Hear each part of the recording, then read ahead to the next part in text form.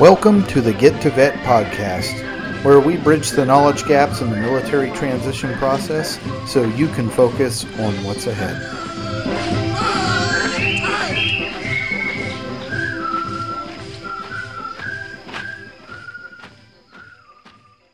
Hey, Get to Vet listeners, this is Mike, and now for my personal disclaimer. Although I am active duty military, I'm not an official spokesperson of the United States Navy. Any of my views expressed on the Get to Vet podcast are based on my personal experience. Thanks for listening. Hey guys, welcome to the Get to Vet podcast. I am Trevor Maxwell. And I'm Mike Riggs. And with us today, we have a special guest, the ever so handsome John McCaskill. You guys may have seen him from some other people's fake eHarmony and Match.com profiles. But John is an awesome guy. I met him a couple years ago through Elite Meet, and he and I have chatted a lot back and forth. He's been a great source of information for me even after I retired and he was still active duty. I learned a lot about DoD SkillBridge from him.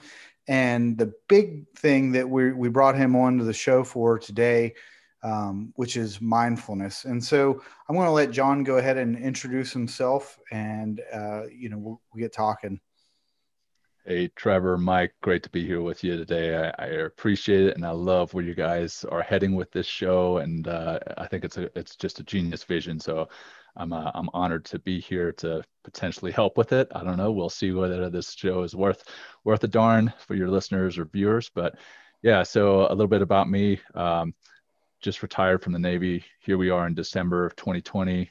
Can't be done with 2020 soon enough, but moving on to 2021 soon. I retired in August of this year from the Navy after 24 years, 17 of which was spent in the SEAL teams, and had a great time, really enjoyed working beside some of the most amazing men and women this country has to offer. And I count that as an honor and a privilege. But I also had some highs and lows, and some of those lows were pretty low. And I battled with some stress and anxiety and depression because of them, and eventually got introduced to mindfulness and meditation, like you mentioned there. And now that's what I do in the outside world, in the afterlife, after the military, or my encore career, whatever you want to call it. Work in the nonprofit space, teaching mindfulness and meditation to veterans for an organization called Veterans Path. And then I also have a side gig where I teach mindfulness and meditation to corporate teams to improve their performance and reduce their absenteeism from their crew. And ultimately, where the reason I do that is I get enjoyment out of introducing people to these skills, because sure, it improves their performance and it improves the bottom line for the C-suite. But really what I care about is having happier and healthier people in the workplace, because if they can be happier and healthier in the workplace, then they're happier and healthier at home, and ultimately just leads to just better people all around. So that's a little bit why I do that as a side gig, plus a little extra money helps. But yeah, man, the transition space, I'm very excited to talk about it. It's a passion of mine after going through it and learning about it and seeing the anxieties that come with going through it. Definitely want to share some of the lessons learned and help people prevent people from reinventing the wheel for themselves. So over to you for whatever questions you have, or I can just talk the whole time, man. No, yeah, I did have a couple, but no, I think that's cool. And I just wanted to hit on something that you talk about there. Like I work with a lot of transitioning service members. I'm doing coaching at the Honor Foundation, which I know you were a part of. And that's just kind of a theme that I've noticed is like the vets who go out there and they're not, trying to work themselves to death to make some extra money. The ones that chase happiness and purpose over profit, they seem to be, just a little bit better off. Even, you may not be making $200,000 or $300,000 a year, but you're probably a lot happier than somebody that is. Yeah, no, absolutely. And that was one of the great things about going through a program like the Honor Foundation or Commit Foundation. They do something similar. So the Honor Foundation does the Simon Sinek's Find Your Why, and Commit Foundation does Pursue Your Purpose. But both of them very similar in identifying truly what it is you want to do once you hang up the uniform. you as a military member identify a lot with that uniform, and you really feel like that uniform is a part of you. I had somebody use a great analogy with me the other day. They said, "Have you ever heard anybody call a Ferrari a radio?" And I was like, "What? No, I don't even know what you're talking about." He's like, "Well, if the definition of a radio is a mechanical device that can receive a signal and then put it out on speakers, then a Ferrari is a radio. But you will never think about a Ferrari as a radio because you don't identify a Ferrari as a radio because there's so much more to it. A radio is a part of it. A radio is a part of the Ferrari. Well, the military is just a part of who you are. It's not who you are. It doesn't fully define who you are. It's just a small piece of it. And there's so much more to who you are as a transitioning service member or as a veteran that a lot of us don't even know about. So when you do these uncomfortable programs, I mean, they're amazing programs, but they're uncomfortable when you have to do the Pursue Your Purpose or the Find Your Why in the Honor Foundation. But when you do those, then you can kind of peel back the onion and see what else there is to you. And that identifies what it is you may want to do in the afterlife. So many of us, again, like we said, identify with that uniform, or identify ourselves as that military member. And maybe when we get out, we push the easy button and we want to do something exactly the same out of uniform that we did in uniform. And if that's what you want to do, that's great. But don't do that because that's the easy course. Don't push that easy button and say, hey, I just want to do something easy. I don't want to put in the work to identify what it is that I truly want to do, or that I don't want to identify my purpose. Once you do identify your purpose and you go through that work, then it makes the after side of transition that much more enjoyable. And you really, when you wake up in the morning, you are going and doing something that you are passionate about, and you're either serving or you're, working in a space with people that you want to work with, or you're working in the location that you want to work. You identify those key aspects to the career that's going to really make you happy and have a feeling of fulfillment. That's awesome. Yeah. And I know, well, Mike, you just went through the Commit Foundation, right? Yep. I'm just finishing it up.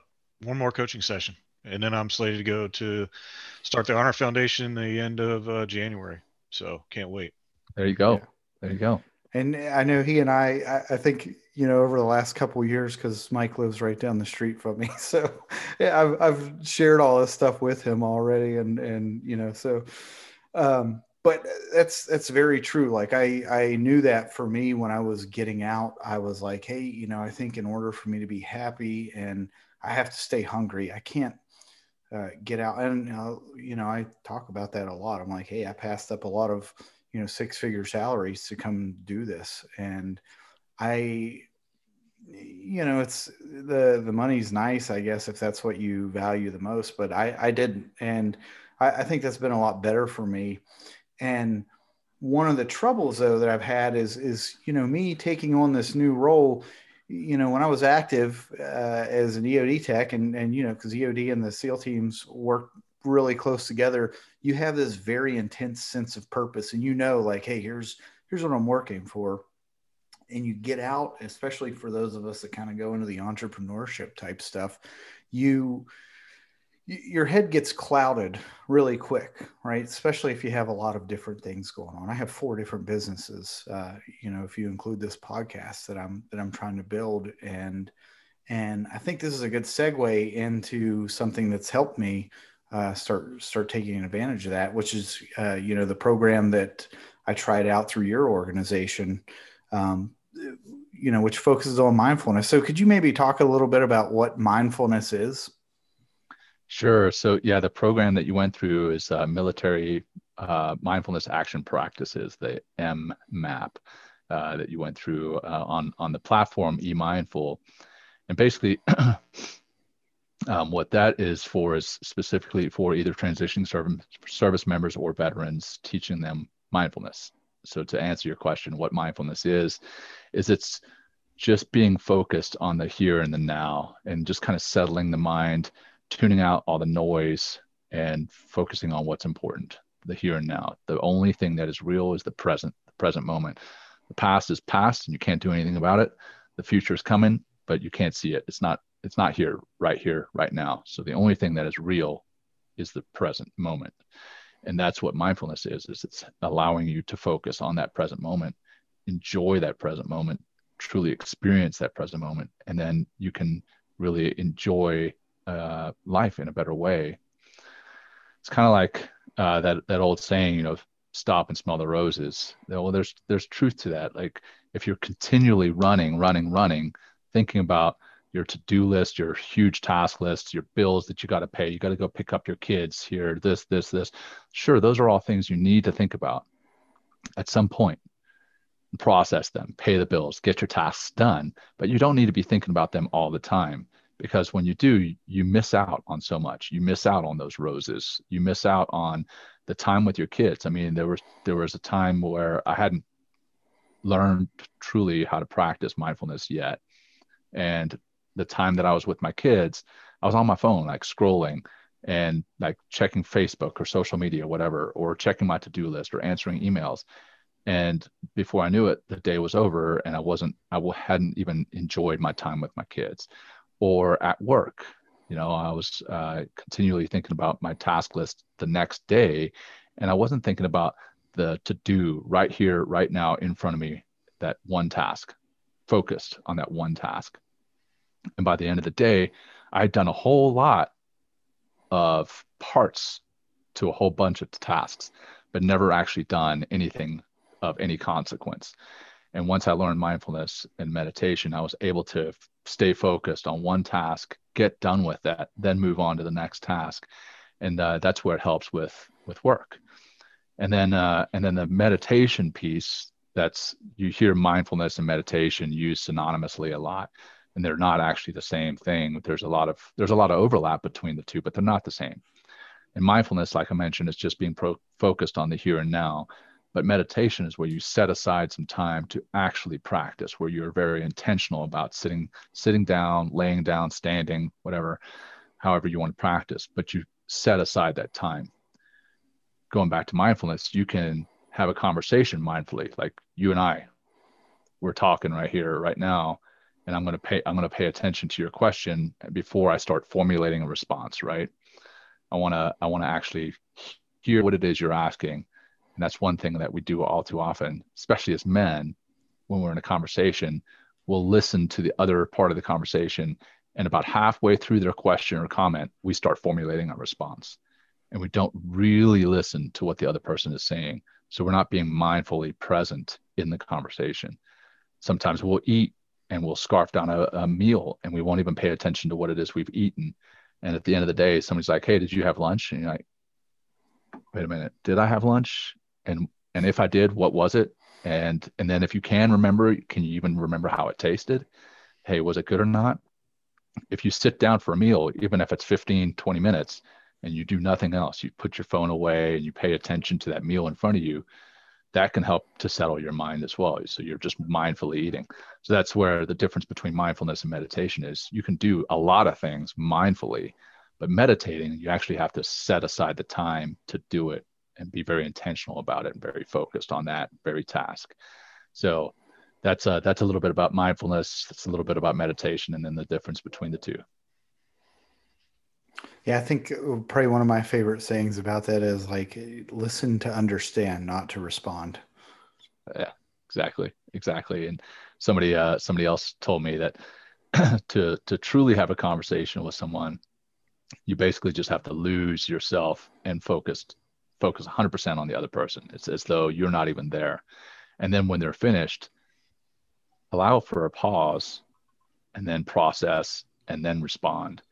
And sure, it can seem a little awkward, but your responses are going to be that much more heartfelt and that much more mindful and poignant. So, yeah, I know. Well, Mike can attest to this. When I was a young, cocky new guy, I would just like fly off and say the first thing that came to my mind. And for me personally, I was like, okay, that's something I need to work on. And it didn't matter who it was either. I was his first chief, and I got to witness it all. Yes. I've been there myself. So man, like being the new guy, hey, you want to make an impression, and before you know it, you've made an impression. It just may not be a good one. So yeah, I think mine was the during a pre-mission brief when I had thrown a phrase out there that I had coined kind of as a joke during the workup, where I said, "Hey, sometimes gangsters got to bang hammers," and it's funny because like years later, I saw a new guy from one of my buddies' platoons that had a shirt on that said that. And nice. it's Your like, legacy, man. yeah, Your well, legacy. I made my mark, but Yeah. when I look back on that, yeah, I think about some of the dumb things that I did, and I'm like, well, if I hadn't done them then, I wouldn't have the perspectives that I have now. So yeah. So go ahead, Mike. I'd really like to bring up some of the importance of the work that you're doing, because it really rings kind of personal to me, because when I kind of tell a little bit of my story with going into EOD in 2002, and then my first real shore duty was 2016 when I took over as a CMC of EOD school.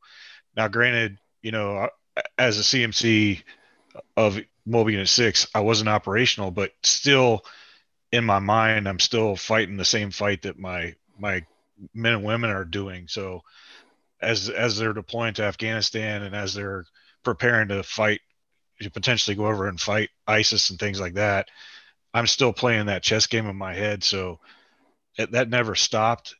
And then when I transferred in 2016 to go down to Eglin Air Force Base to turn over in March, I didn't go down with my family, and I stayed in my dad's motorhome.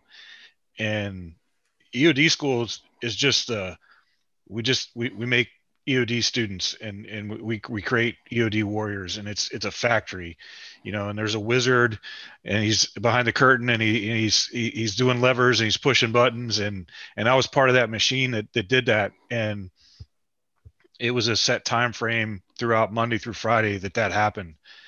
And it wasn't, what I'm saying is it wasn't very dynamic, and it was somewhat it was like going 100 miles an hour for almost 14 years in my mind, and then all of a sudden going 25 miles an hour in a school zone.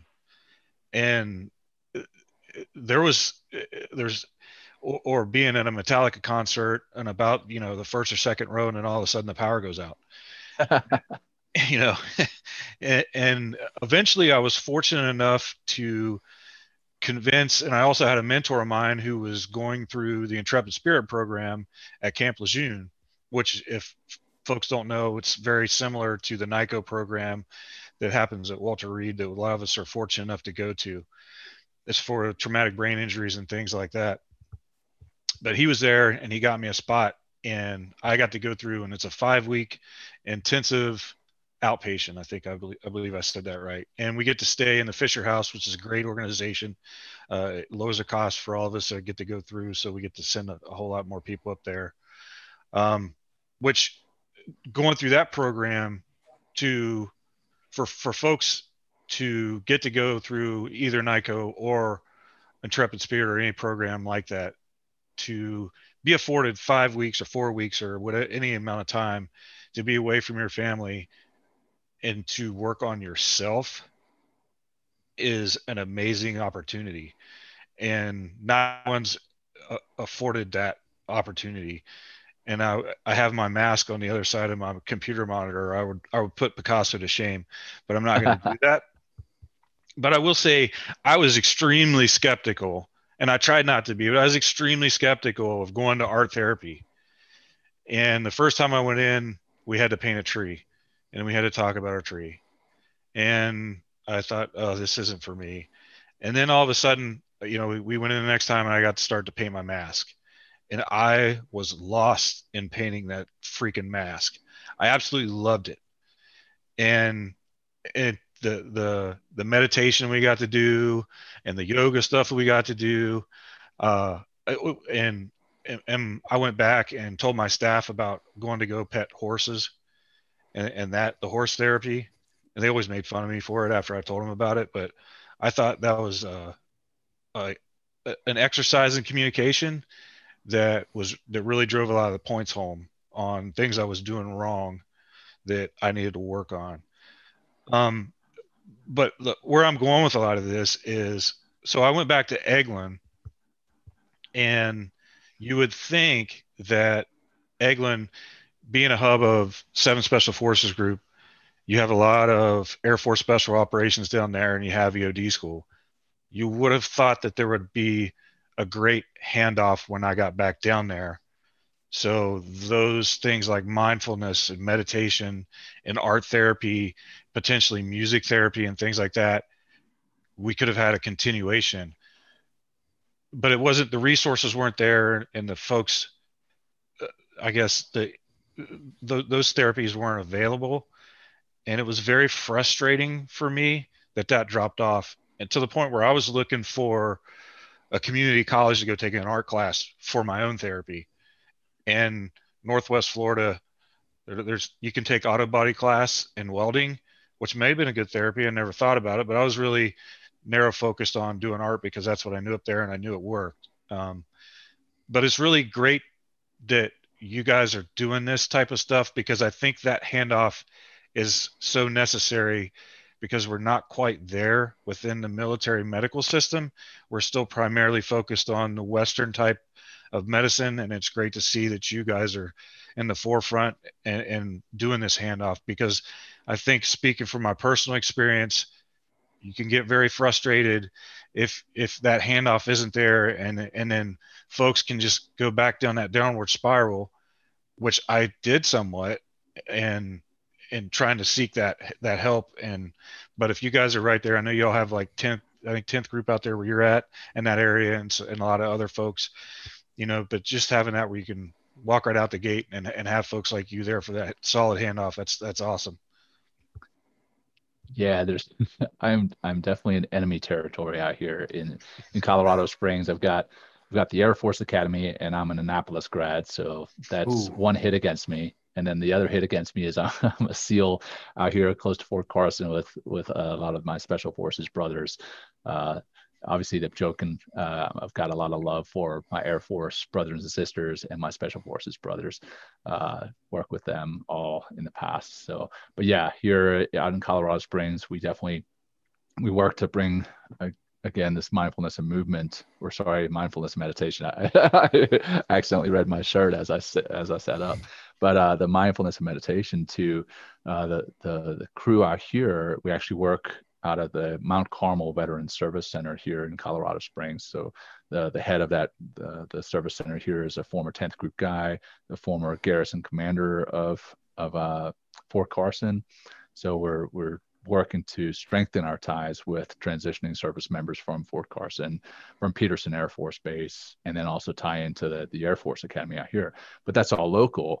And then what Trevor mentioned before, we've got some of the online stuff so that we can bring what we do via scale to many more people all over the country, really all over the globe. We had some folks in Japan.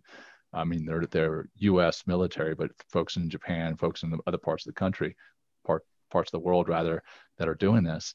But yeah, you mentioned some great points there too, Mike, in being skeptical about the art therapy, right? You go in and you paint your tree and you're like, okay, what am I doing here? And then you eventually work your way to where you're focused on nothing else but focused on painting that mask.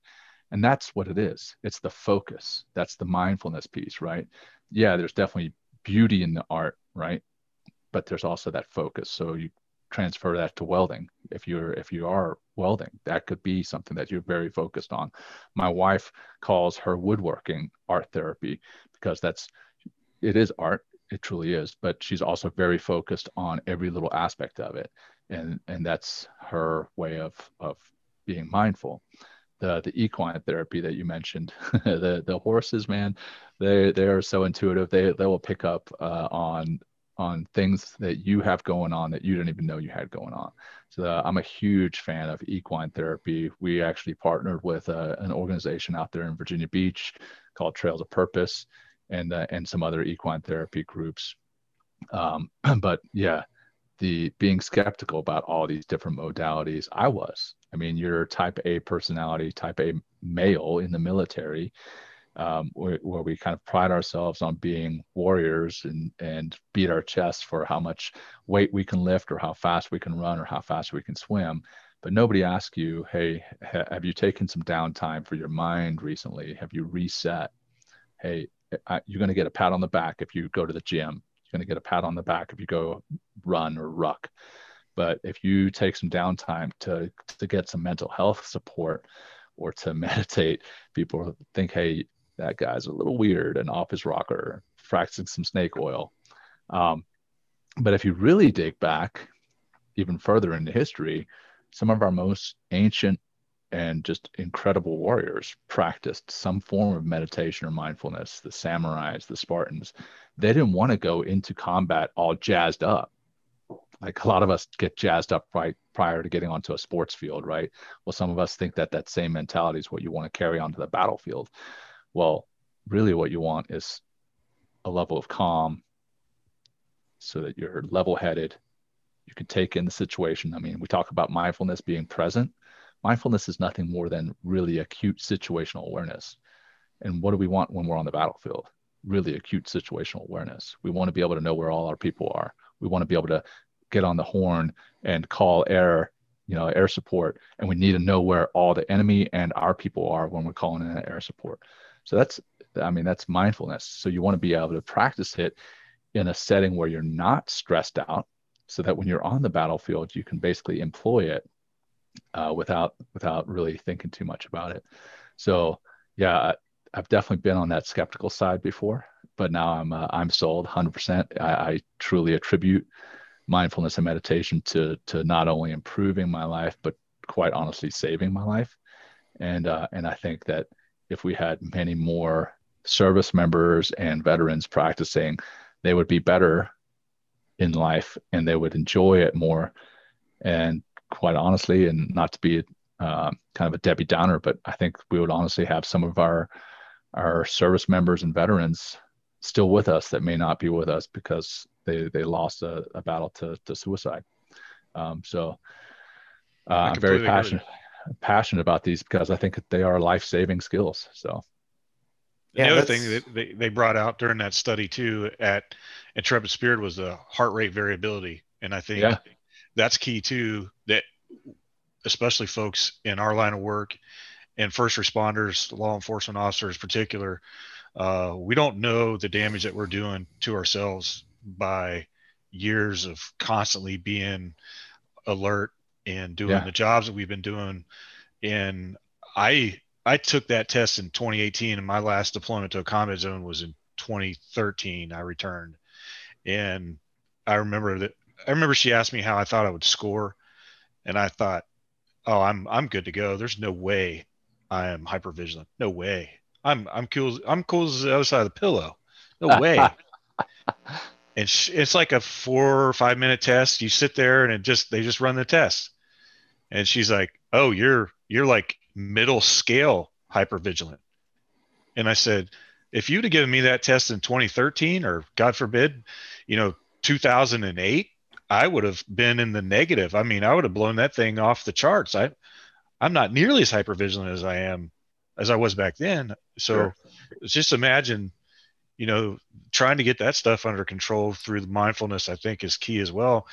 And a real key to longevity for folks like us and the first responders. Yeah, no doubt. So what some of the resources available? I know your organization, Veterans Path, does a lot of that stuff. And, I think that a lot of the higher tiered special operations units and stuff like that are starting, they see the value of those types of programs. Navy EOD's doing it. The Army, USASOC has their Thor program. Is there still called HPI, NSWs? HPP, the Human Performance Program. Yep. And, so I think a lot of those types of units are seeing the benefits of stuff like that and incorporating it. But, that's just for those units. And that's a very small percentage of the military. So where can somebody who's not part of one of those units go to kind of learn more about that? Sure. Yeah. I mean, obviously, I'd be remiss if I didn't put a plug in for the organization that I work for, Veterans Path. So you can find Veterans Path at veteranspath.org. And we've got some great resources available on there. If you're not able to make one of our programs, actually go participate in one of our online or in-person programs. The in-person ones have kind of gone away in 2020. We're going to get those back up and running in 2021. But if you're not able to even do one of the live online classes like Trevor did, then you can watch some of the recordings that we have on there. We have a How to Meditate series on the resources page, again, on veteranspath.org. We also have some veteran-led mindfulness and meditation series on there. And then we have we're on social media, and then we have a podcast also named Veterans Path, and I'm the host on that, where we bring both people who have gone through our programs or people who have taught mindfulness and meditation or yoga or some type of modality. We've had equine therapy experts come on to talk about, how the horses can help. We've had artists come in and talk about how art therapy can help, because I truly believe that mindfulness and meditation can help everyone, but they won't necessarily help everyone all the way through. I believe they did for me, but combining mindfulness and meditation with some other modalities, so movements, adding some movement in with yoga, adding some other alternative therapies by doing some paint or art therapy rather, equine therapy, anything really that you feel is going to help you mentally, try it out. So that's a little bit about Veterans Path. Again, we're on the different social medias, and we do have the podcast. But then there are other programs that are out there. You just have to look, and that's another thing that I want to comment on. If I got a second, is in the transition space. You have to work. It's on you to make your transition work for you. You're not going to have it all handed to you on a silver platter. There are awesome organizations that will work with you, but you have to find them. And then when they tell you, hey, we want you to go through this, pursue your purpose, or through find your why, or hey, we need you to talk to these mentors, or whatever they recommend, they're giving you advice to help you. But if you're not willing to put in the work, you're not going to get anything out of it. And that's one piece of advice that I want to make sure I put out there. It's not necessarily mindfulness or meditation related, but in the transition space, do the work. Do the work, and you'll reap the benefits. You always reap what you sow, right? So if you put in the work during that transition phase, you'll be much happier afterwards. So, and that, for me, I didn't really take advantage of any of those programs. I had to do a deployment. I came back. I had 4 months till I retired, and looking back on it, I'm like, man, I wish I would have done a better job of planning out and taking advantage, because that was like literally, that last 3 months, that was the most, every, gunfight I've been in, or IED I've been on top of, or, a couple of parachute malfunctions. If you put all that stuff together all at once, it still wasn't as stressful as getting out. And, I wish I had known about something kind of like mindfulness, or I didn't do it. I didn't. And I'll caveat with that too. Like, yes, you have to work, but you also have to know when you got to ask for help too. That's a big one. And I think a lot of people are just too proud or too stubborn, or, if you're like me, they just didn't know. And it's kind of like why I'm very passionate about doing this and sharing that information with as many people as possible. Yeah. So what about your transition experience? Can you speak a little bit about that? Yes, I sure can. So Matt Stevens, you know Matt, he was my commanding officer when I was an executive officer, or at least he was my commanding officer for a portion of my executive officer tour. And I came back from Bahrain, where I was his XO, and then worked for him again when he was Commodore at Naval Special Warfare Group 4. And then he retired. And I continued working at Group 4 for a while after he retired.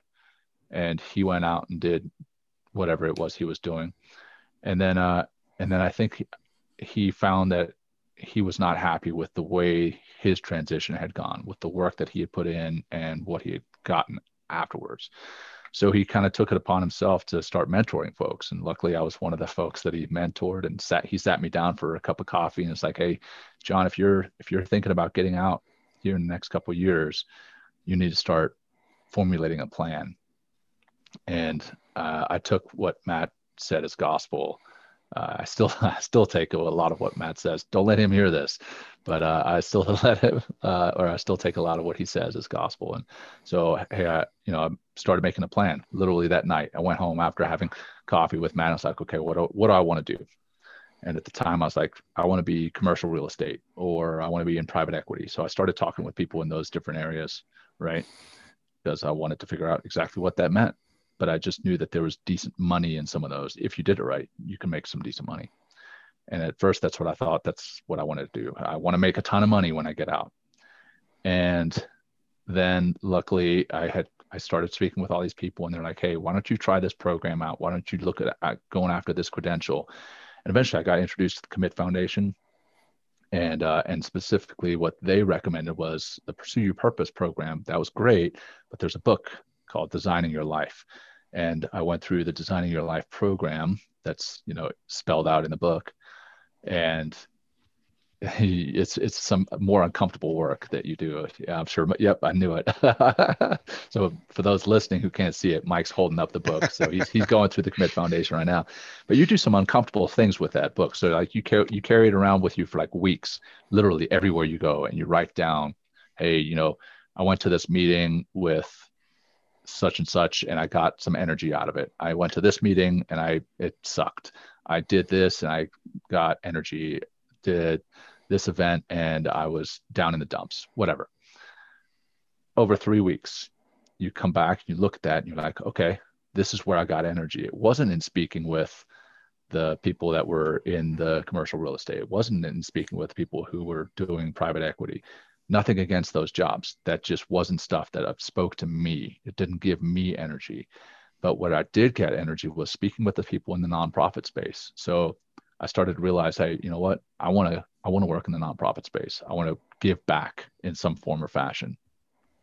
And then another drill that you do in the Designing Your Life is you do a mind map. You literally draw like a circle in the center of the page, and you write some word that jumps out at you. And then from that one circle, you expand another series or another layer, and you draw like 5 or 6 circles around that. And inside of each one of those circles, you write another 6 or 7 words that are important to you, and then gradually expand. And then the very most outer layer of that whole thing, you can take a look and see what is truly important to you. And I saw in there like service, and I saw in service members and veterans, and I saw mindfulness and meditation, because at the time I'd become a teacher and I'd become pretty passionate about it. And I was a practitioner, obviously. And then, all these different words that jumped out at me. And I was like, you know what? I want to go into the nonprofit space. I'm going to found one specifically teaching mindfulness and meditation to veterans and service members. And then I traveled out to Colorado Springs, incidentally, to do a Pursue Your Purpose workshop for the Commit Foundation. And I got introduced to the Mount Carmel Veterans Service Center here. And they knew about Veterans Path. So Veterans Path, I did not found it. It already existed, but they knew about it. They found out what I wanted to do. And they're like, hey, you don't need to reinvent the wheel. We're just going to introduce you to Veterans Path. And they did. I became their deputy executive director through the SkillBridge program that you mentioned before. And basically it all kind of fell into place. But it all started with that one cup of coffee with Matt Stevens, and him saying, hey, you need to come up with a plan and execute it. And sure, that plan morphed over time, but you have a plan to at least veer from. So I had a plan, and then started talking with a whole lot of other people, and asked for, hey, who else should I, at the end of each one of those cups of coffee, I was like, who else should I talk to? Who else should I talk to? And then ended up talking with enough people to where things just fell into place. So the transition work was there. I don't want to beat my own drum here, but yeah, I did a lot of the work. But once you do the work, those parts fall into place. It's pretty amazing to see, one, how that happens, but two, also how willing people are to help you. Like they want to help you as a transitioning service member, either as veterans themselves or as people in the corporate space that want to educate you on their particular industry. Like I had great commercial real estate folks talking to me about, hey, this is something that you want to pursue. These are the credentials that you want to pursue, et cetera. Then I realized that's not what I necessarily want to do. Then I had project managers who were like, hey, okay, this is what you want to look at. So people want to help. So like you mentioned before, Trevor, be willing to ask. And then when people do offer that help, take them up on it. Yeah. One thing you talked about, and this is something that me through a couple of years of like coaching and things like that, I hear a lot is you get a lot of people that want to start nonprofits. And you said that like, hey, I did the groundwork and I started my own nonprofit. And so what's, a lot of people will say why, when they go talk to somebody who helps start nonprofits, they say, why do you want to do a nonprofit? Right. And everybody's like, well, I want to help and I want to do this. And then they always, it's funny, like people that start nonprofits, they say, why does everybody ask me why I want to start a nonprofit? And so did you have that same response when you started talking about what you wanted to do? Yeah. As a matter of fact, I had a lot of people say, before you even start, don't tell me that you want to start a nonprofit. And I was like, well, that really kind of puts a damper on the conversation. But yeah, I did have a lot of people ask me that question because it is a tough space to work in that you don't make a lot of money. I mean, I'll be completely transparent about that. But it's good work if you can do it right. The nonprofits also have a really tough time of surviving. I forget the percentage, but some ridiculously high percentage of nonprofits fail within the first 5 years. It's like restaurants. Yeah, exactly. Right. And then the other piece is there's so many nonprofits out there and we're all fighting for donations and grants. And it gets pretty tiring when you're competing for that same dollar against another nonprofit that is doing phenomenal work. And let's say you get that grant and they don't. Well, hey, yeah, that's great. You got that grant and you can celebrate that. But at the same time, you see another nonprofit just across the hallway or down the street, and you're like, they didn't get that same grant. So it's a little disheartening in that respect. And then there's on the other side, the person that takes advantage of the nonprofits who uses, like myself as a veteran, right? I'm looking for help. So I look for the Commit Foundation. I look for the On Foundation. There's all these great foundations, but it gets overwhelming at some point. You're like, holy cow, there's so many nonprofits. Which ones are the good ones? Which ones are the bad ones? And there's so many. It's really hard for a nonprofit to stand out. I mean, the ones that we've mentioned thus far, they're phenomenal and they do stand out. But it's hard as a startup nonprofit. Yeah. Specifically in the Veteran Service Organization, the VSO side. There's a lot of those. There's like 80,000 veteran nonprofits. And to sort through that, it can be exhausting. So you can almost get to a point where as a veteran, it's kind of like when you sit on the couch and you click through all the channels and you're like, what do I want to watch? And back in the day, when you had 13 channels, you're like, okay, I'm gonna flip to something and I'm gonna watch it, right? And now you have 13,000 channels, and all you do is like scroll through the guide, and you're like, I don't even know what I want to watch, but I'm gonna spend an hour scrolling through. Well, that's kind of like it is with all the nonprofits that are out there. You're like, I don't even know which one I'm gonna take advantage of, so I'm not gonna do it. You kind of get analysis paralysis. But. And I appreciate the heart of people that want to do nonprofits. And I think like one of the big ones is, and I even, I sit on the board of a nonprofit, the Humble Warrior Foundation. Yeah. So yeah, it's, I think it's great if people, have something that they want to do. I know like a lot of people will say, well, I work in the nonprofit space, trust me, go start a for-profit company with a nonprofit mission. And, I bring that up just because I hear that so much. And like you said the same thing. Why nonprofit, right? So yeah. I think that's a big thing for somebody who's getting out and they want to look at that and say, oh yeah, I'm just going to go start a nonprofit. And I'm like, okay, there's a lot more work to it. Nobody's just going to say, oh, that's a nonprofit, I want to give them money, right? It's a business. I wish. It is a business, whether you know it or not. Like running a nonprofit is a business, and you have to market and advertise and pay people and do all that. And yeah, and it's humbling. It's a humbling business, man. You really have to ask for donations. You have to do fundraising. You have to, you know, I don't want to say beg, but sometimes it feels like that. In that, hey, you work sometimes a large percentage of your time as an executive within the nonprofit space is writing grants or in doing fundraising pitches, and that can get exhausting and pretty humbling pretty quickly. But going back also, the other thing with nonprofits, founding a nonprofit, is do your homework. Like if I hadn't done my luckily I got introduced to Veterans Path, but I was going to start up a nonprofit that did exactly what Veterans Path did, and then I would have been reinventing the wheel, and then I would have just been competing against like if you look in the nonprofit space, in the veteran nonprofit space, there are tons of organizations that do the same thing because somebody didn't do their homework and they recreated the wheel, and now not only did they recreate the wheel, now they're competing against that wheel that is already established. And now that's why this organization that is now just starting up, because this one was already going, it's kind of doomed to fail. So yeah, if you're looking at doing a nonprofit that does X, Y, or Z, look at the nonprofits that are already out there and see if there's already an organization that does X, Y, or Z, so you don't have to reinvent the wheel. Yeah, and just to get in our potty word quota, because Mike and I know, hey, this is a veteran podcast, so you have to have bad words in it. But I guess the best way is like, hey, be prepared to eat shit, even if your heart's in the right place. It's going to happen. It's just one of those things where you have this idea in your head of like, oh, it's going to be great, and then you see that it's not, and it can be disheartening. But I think that's for sure. That's tough. So, well, what anything specific advice wise that you have about the transition process based off of your experience?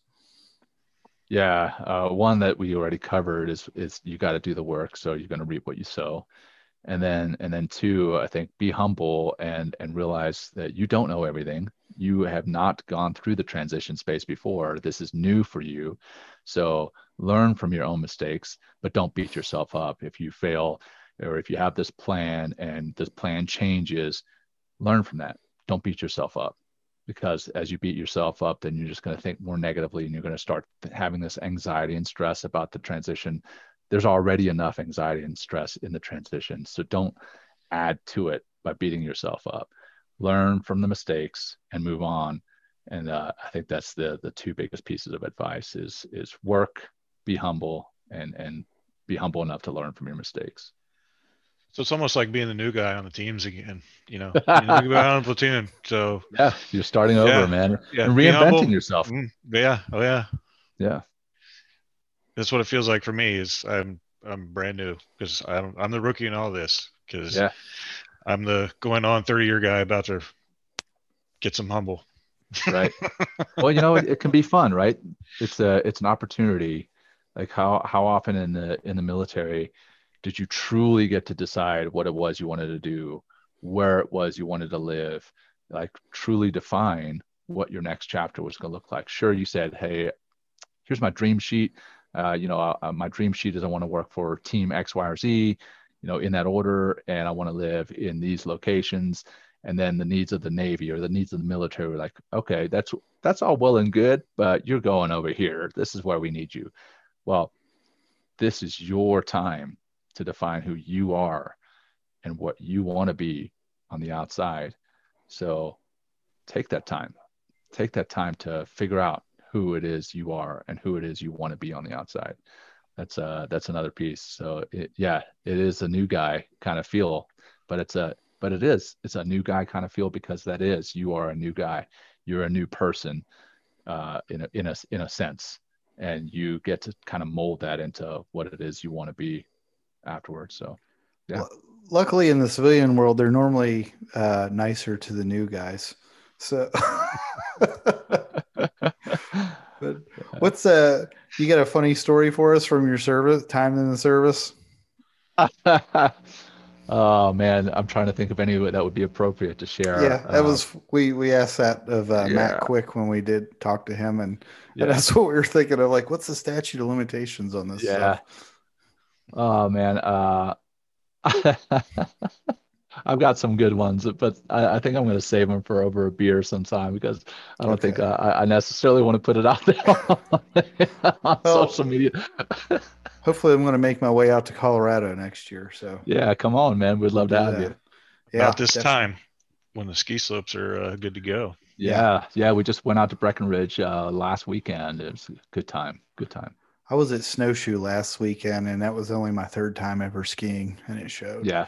So, Oh, dude, I've skied a bunch, but it still looks as though I'm beginning, man. I go down for the first few runs, straight up pizza boxing, yep. going down the hill. So yeah, and I've been skiing, I don't know, 17 years or something. Oh Easy. man, you're So making me feel. Oh, now I You feel got like some I'm. runs out there that'll make anybody look like a beginner, though. I'm sure. yeah, yeah. I made a big mistake of going down a couple blacks that I was like, yeah, I'm regretting this now. But it was fun, Thanks. man. Fun nonetheless. Well, we know if somebody comes across you on a dating website that's not real, right? Yeah, If that's you a don't, funny story. if I you mean, don't, it's yeah, not necessarily I'll a, let you go ahead and tell that one.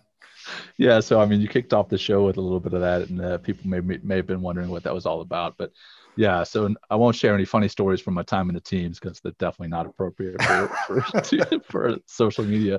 But just a funny story since I did transition, and I've tried to make myself somewhat prolific in the transition space because I want to share the lessons that I learned so that people don't have to reinvent the wheel. So I put a lot of stuff out there on social media, on Instagram, on LinkedIn, on Facebook, primarily on LinkedIn. And I've had, I guess, I've become the victim of identity theft, I guess, for lack of a better term, where people have ripped my pictures off all the different social media platforms and then created their own accounts. And some of them even going by my name or a version thereof, like misspelling the last name or changing the first name a little bit because I spell my first name Jon, but I found a John John McCaskill using the exact same pictures that I had, and that was on all three platforms, on LinkedIn, on Facebook, and on Instagram. And yeah, at first I was a little in a weird way. I was like, oh, that's kind of cool. Somebody wants to be me. But then I was like, okay, that's freaking weird. Then it started getting a little creepy. Um, and so, yeah, I posted to, so I went on the dude's account and I ripped the pictures off and he had a fake name and everything. And I shared it on social media. I was like, hey, if anyone sees this person, it's not me. And I reported them. And it happened multiple occasions. So now I've actually got a habit, like once a week or so, I scour the different platforms to see if there's somebody using my pictures. But it's not just me, right? This is something where people are trying to take advantage of other people. This one platform, this guy was using my pictures and then was going on like the dating websites, right? And saying that he was a service member stuck overseas and that the US military didn't have enough money to bring him home to see his family. Could you please send thousands of dollars? And luckily the women didn't fall for it. And then I don't know how they realized that it was like pictures of me, but they found me and they sent me a link and were like, hey, this dude's using your pictures and is making a bogus story. So, I'd report their accounts. But yeah, I guess the lesson learned there is be very careful of what you post on social media. Like I stopped posting any pictures of my family, my daughter, my son, no kid pictures anywhere. Or at least I try to limit those. I may have posted them a long time ago on social media and I couldn't find them, but just, man, there are some weirdos out there. So that's a totally side story, but it's kind of a funny and also creepy story at the same time. So just, there's weirdos out there. Lesson Yeah. learned. Well, where can people find you? The real Oh Full, you. man, the real dis- me. full disclosure, my stage name is Jan McCaskill. Just for everybody. I will find you and I will kill you. No, the real me is John McCaskill, spelled Jon Last name is McCaskill, Macaskill. And again, I'm primarily on LinkedIn, but I am also on Facebook. On Facebook, my public profile is John M, so JON M McCaskill. And then on LinkedIn, on Instagram, I'm Mindful Frogman. So that's how people can find me on those different platforms. Nice. I like it. Well, you guys can also, connect with Mike and I. And if you're interested in any of the things that John's got going on right now, we can definitely put you in touch with him. And I can personally vouch for the mindfulness program. I think it's really good. I'm still, working on it and trying to get it down pat. But, I still go back and look at this stuff, even though I went through the course. And it's, good. I think it's definitely helpful, and hopefully one of these days I'll be able to kind of master it along with the other, teaching school and doing other stuff right now too. So John, really appreciate having you come on here. Thank you guys. Definitely worthwhile, and a lot of good questions and a lot of good information. Yeah, they were good questions, man. You guys are great hosts. I really appreciate being on here with you, and hopefully your listeners and viewers can glean, one or two small nuggets from my experience. So hopefully it carries forward for them. So thanks, guys. Yep, thank you. Great talking with you, John. Yeah, you too, Mike. Thank you for listening to the Get to Vet podcast. Make sure you subscribe to our channel and follow us on LinkedIn. If you'd like to come on the show, email us at Mike or Trevor at gettovet.net. That's get2vet.net, and let us help you get to vet.